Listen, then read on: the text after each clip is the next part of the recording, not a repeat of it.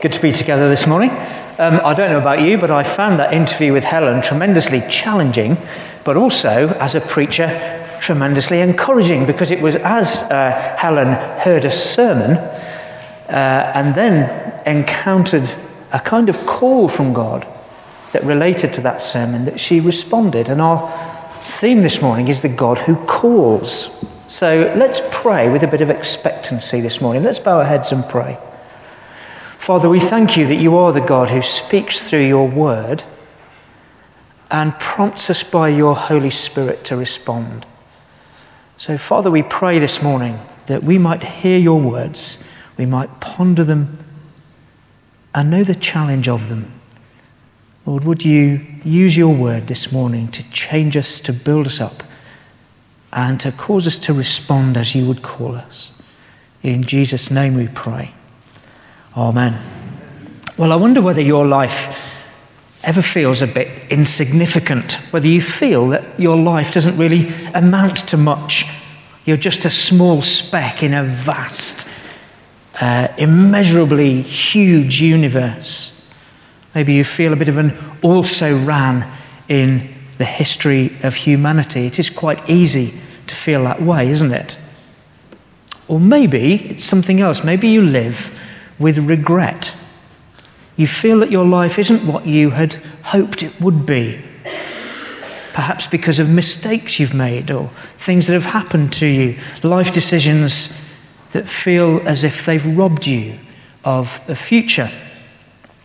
Well, I hope that by the end of this sermon, you'll realize that you don't need to feel that way, because God called you into a relationship with him and his people that places you at the center of his plans and purposes for the world and the universe.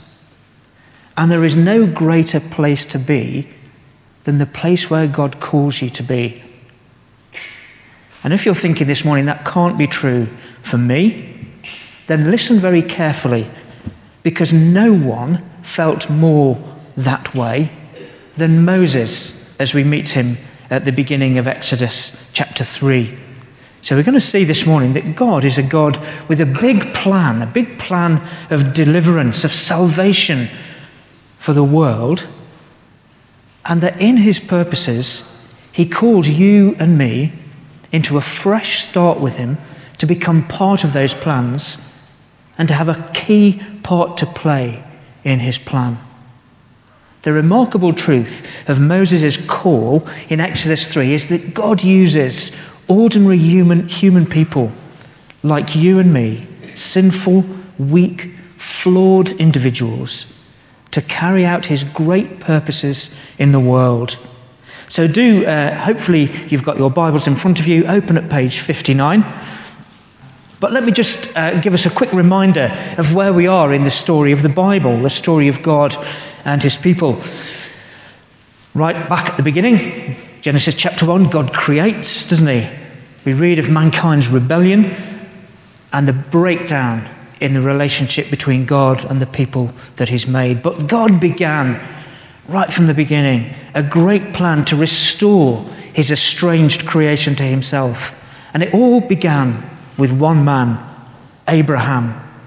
God made promises to Abraham that through him and his offspring, the whole world will be blessed. Every nation will be blessed through you and your offspring, Abraham, God says. God is restoring his creation to himself, and it begins with the people of Abraham. But when we get to Exodus, as we saw last week, things look as though they've got a bit stuck. The Hebrews, or Israelites as they were called, were numerous, but they were in captivity in Egypt. And Egypt was the global military power of the day. Look at the end of Exodus chapter 2, where we read this. The Israelites groaned in their slavery and cried out. Where is God? They must have thought. What's happened to those great promises to Abraham? Has God's plan for bringing blessing to the world through the people of Israel failed? Has God somehow been stumped? Is he a frustrated God? Well, if you were an Israelite in Egypt, you might well have been asking that kind of question. It might well have felt that way. But the good news is, God is not unaware. Their cry for help because of their slavery went up to God. God heard their groaning, and he remembered his covenant with Abraham, with Isaac and Jacob. So God looked on the Israelites and was concerned for them. God is poised to act. God has a plan, and Moses is his man. Come with me to Exodus 3 and verses 1 to 6. Moses was tending the flock of Jethro, his father-in-law, the priest of Midian. And he led the flock to the far side of the wilderness and came to Horeb, the mountain of God. There the angel of the Lord appeared to him in flames of fire from within a bush. Moses saw that though the bush was on fire, it did not burn up. So Moses thought, I will go over and see this strange sight, why the bush does not burn up. When the Lord saw that he had gone over to look, God called to him from within the bush, Moses, Moses. And Moses said, Here I am. Do not come any closer, God said. Take off your sandals, for the place where you are standing is holy ground. Then he said, I am the God of your father, the God of Abraham, the God of Isaac, and the God of Jacob. At this, Moses hid his face because he was afraid to look at God. Just from those few verses, see what we learn about God. Notice three things about him. First of all, he knows Moses. He knows him by name and draws Moses' attention to him in a strange way, a burning bush in the wilderness that raises Moses' curiosity, a peculiar calling to Moses. The second thing we learn is that God is holy. It's no small thing to meet with God, and we can only do it on his terms. God says, take off your sandals, Moses. It's what a servant would do in the presence of his master in ancient times. Respect and submission in the presence of God. Maybe this encounter of Moses with God was on the mind of the writer to the Hebrews when he wrote, Our God is a consuming fire. And Moses bows his head when he realizes that he's in the presence of a holy God. And then thirdly, look at how God introduces himself in verse 6. I am the God of your father, the God of Abraham, the God of Isaac, and the God of Jacob. How does God introduce himself? Not by name at this point. He introduces himself by his works in the past. God hasn't appeared from nowhere. He's the God whom Moses' fathers knew because they'd seen his works. I'm the God your dad and your granddad believed in, is what God's saying in effect to Moses. And I'm coming to deliver on my promises to your people, to my people. It's as if God is saying to Moses, I'm here to continue this story of salvation that I began with Abraham. And Moses, you're going to be part of it. As if hearing God speak from the burning bush weren't enough, Moses gets another shock in the form of an awesome, life-changing and world-shaping task. So now go. I'm sending you to Pharaoh to bring my people, the Israelites, out of Egypt. Wow. Put yourself in Moses' sandals for a moment. He's gone from leading his father-in-law's sheep in the wilderness to being called by God to this mighty task. And not surprisingly, Moses has got a couple of key questions. The first one is this. Moses says, who am I that I should go to Pharaoh and bring the Israelites out of Egypt? Why me? It's a fair question, isn't it? God, have you got the right person? Don't you remember what I've done. You see, Moses, as he leads his sheep through the wilderness, must have reflected on the fact that his best days were surely behind him. He'd been born an Israelite. His early life was promising. Remember last week how he was drawn from the water. God's hand seemed to be on him. It looked like he was blessed by God and had a bright future. But then he'd made a serious error of judgment. He'd got into a fight and he'd killed a man. And now he's a murderer on the run. He's a fugitive in a foreign country. No longer the prince of Egypt, but a shepherd in the wilderness. I have become a foreigner in a foreign land, he says in chapter 2. He's a man with a past, not a man with a future. Who am I, God? Have you got the right person? Who am I that I should go and bring the Israelites out of Egypt? Who's going to remember me in Egypt? It's been years. And even if they do remember me, it's not going to go well. Well, it might be that Moses is full of self-doubt, but it may also be that he's trying to wriggle out of God's call on his life because it's a tough call. I wonder whether you find yourself making excuses to God when he prompts you to respond to something. It would have been very easy for Helen to ignore that call, given what she's just told us about her life. God, you can't be asking me to do this. I'm not the right person. Don't you know what I'm like, God? Or maybe I'll do what you're asking once I've sorted out my life. Here I am, Lord. Send someone else. Well, God's answer to Moses is the answer he gives to us when we have similar questions and doubts. God's answer is along the lines of, don't worry about who you are, because, verse 12, I will be with you. I will be with you, says God. So Moses' next question is probably an obvious one. Moses asks, God, who are you? What's your name? Suppose I go to the Israelites and say to them, the God of your fathers has sent me to you. And they ask me, what is his name? What shall I tell them? God, I can't just go to the Israelites and say, the God my dad believed in has sent me to lead you. It's just not going to work, is it? They'll say, well, what's his name? God, what can I tell them?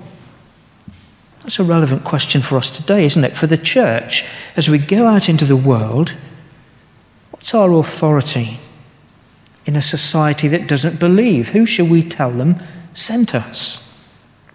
Someone recently lent me a book which was called God Has a Name. You see, the word God is a bit of a problem today, isn't it? There was a time in the West when the worldview of most people was shaped by the Bible and by the church. So that if you said, I believe in God, most people would immediately think about the God that we meet in the Bible, the God of creation, the God of salvation, the God and Father of our Lord Jesus Christ. That was God. Most people a couple of generations ago would understand who you were talking about, even if they didn't believe in him. But today, when we say God, people might think of any number of things. They might see God in any number of different kinds of ways, depending on the country of their birth, their language, their religion, their church experience, school experience, background, the faith of their parents, etc., etc. People will fill the word God, they'll load into it their own images and beliefs, and they probably won't be biblical ones. But the true God, the creator and sustainer of heaven and earth, the God that we meet in the Bible, has made himself known. He is a God with a name, a God that we can have a relationship with, a God who's not just revealed his name, but his character too. Look with me at verse 14. See, God doesn't reveal his name to Moses straight away. He reveals something of who he is, his character. I am who I am. It's a mysterious, enigmatic way for God to describe himself. It's hard to get a grasp on what is meant by I am who I am. It kind of means I will always be what I've always been. I am what I always was. I will be what I always have been. But it also gives a kind of feel of God not being dependent on anyone or anything else. I'm the one who simply is. I am absolute. The writer of the Psalm says God has established his throne in the heavens. He does as he pleases. He's not dependent on anyone. I am who I am is to say that God is self-sufficient. Unlike you and me, he doesn't have any unmet needs or unsatisfied desires. Perhaps the picture of the burning bush is relevant. It's a bush that kept burning all by itself without being extinguished. God is eternal and unchanging. But then God does give Moses a name to go with. It's a name that's very similar in Hebrew to I am who I am. And that name is Yahweh. Say to the Israelites, Yahweh has sent me. Yahweh is always in the English Bible written as Lord in capital letters. Tell them the Lord has sent you. This is my name, says God, forever and ever, the name you shall call me from generation to generation. Well, knowing the name of God was a great help to Moses. He could go and say to the Israelites, I am has sent me to you, the Lord has sent me. And the rest of Exodus is God living up to his name, proving that he's the eternal God, the rescuing God, the God who's come to fulfill his promises to Abraham, Isaac, and Jacob. But let's fast forward to the New Testament now. Because the God of Moses has given us a new name to know him by, hasn't he? It is the name, the only name, which brings salvation. Jesus Christ, the Lord Jesus Christ. In John's Gospel, we might well know that Jesus takes the divine name, I am, to himself on multiple occasions to reveal who he is, the God of the Bible, born as one of us. Very truly, I tell you, Jesus answered, before Abraham was born, I am. And the teachers and leaders of Israel knew exactly what he was claiming and were outraged and tried to kill him. Because Jesus was claiming to be the Lord God of Moses, the great I am, the eternal and self-existent God in human flesh.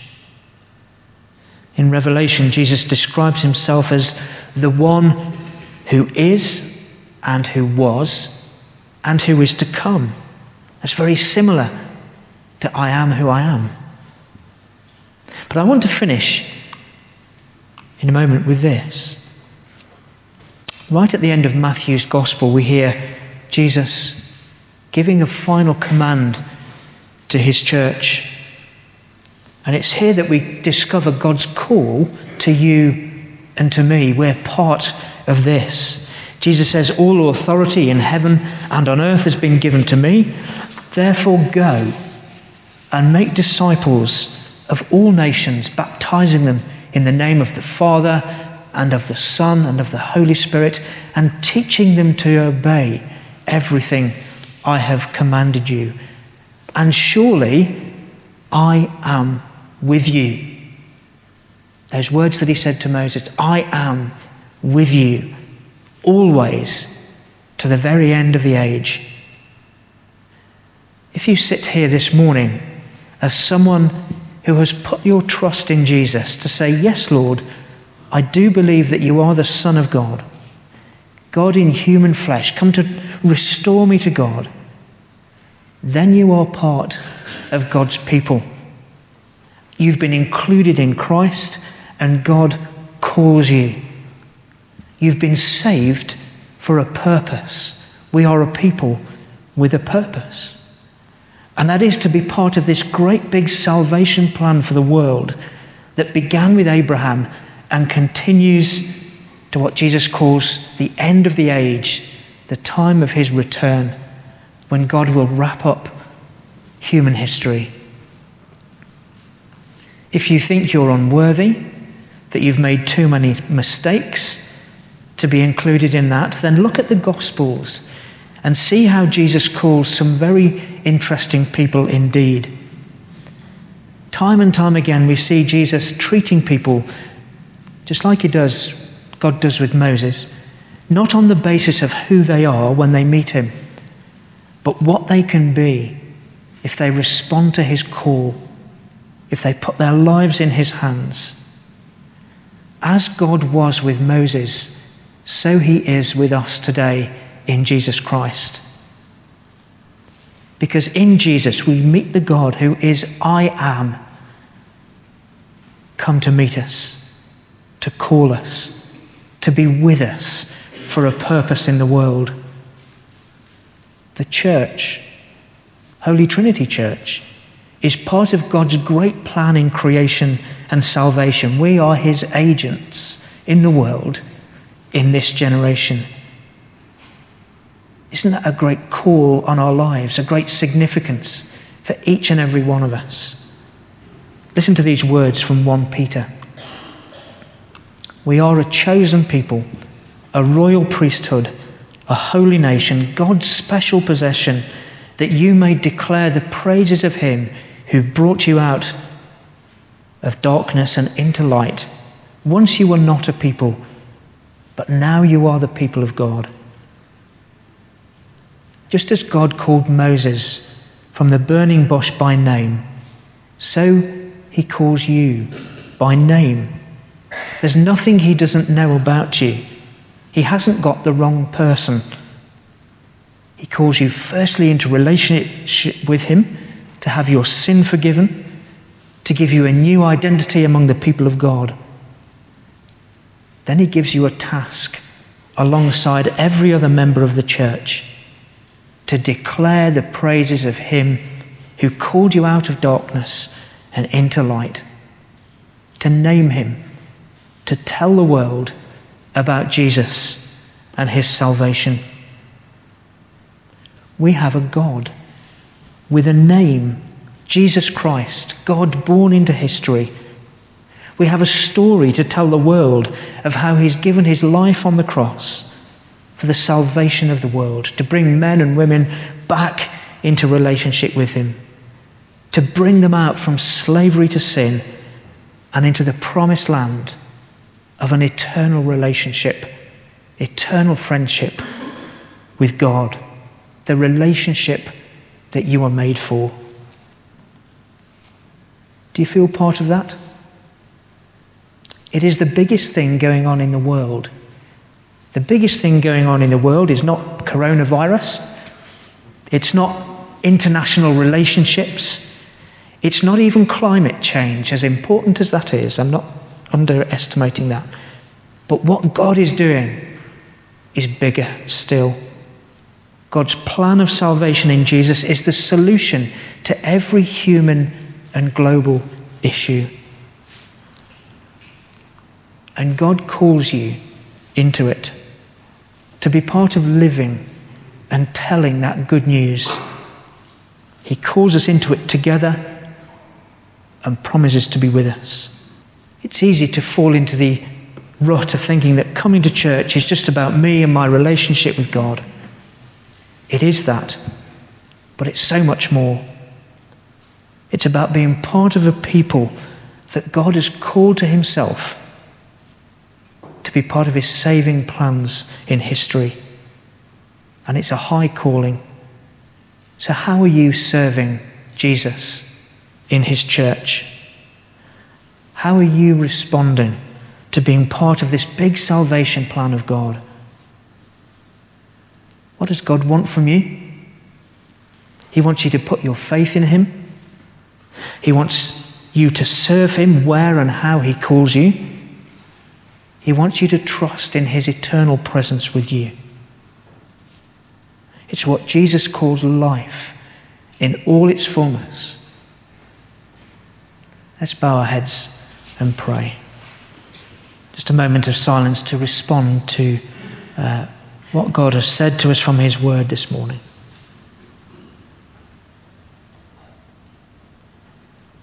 Lord our God, thank you that we can know you. We can know this great call on our lives. Lord, by your grace, would we be those who respond gladly to the name of Jesus, to his call on our lives. Lord, help us to know where and how we would serve you for your glory. In Jesus' name we pray. Amen.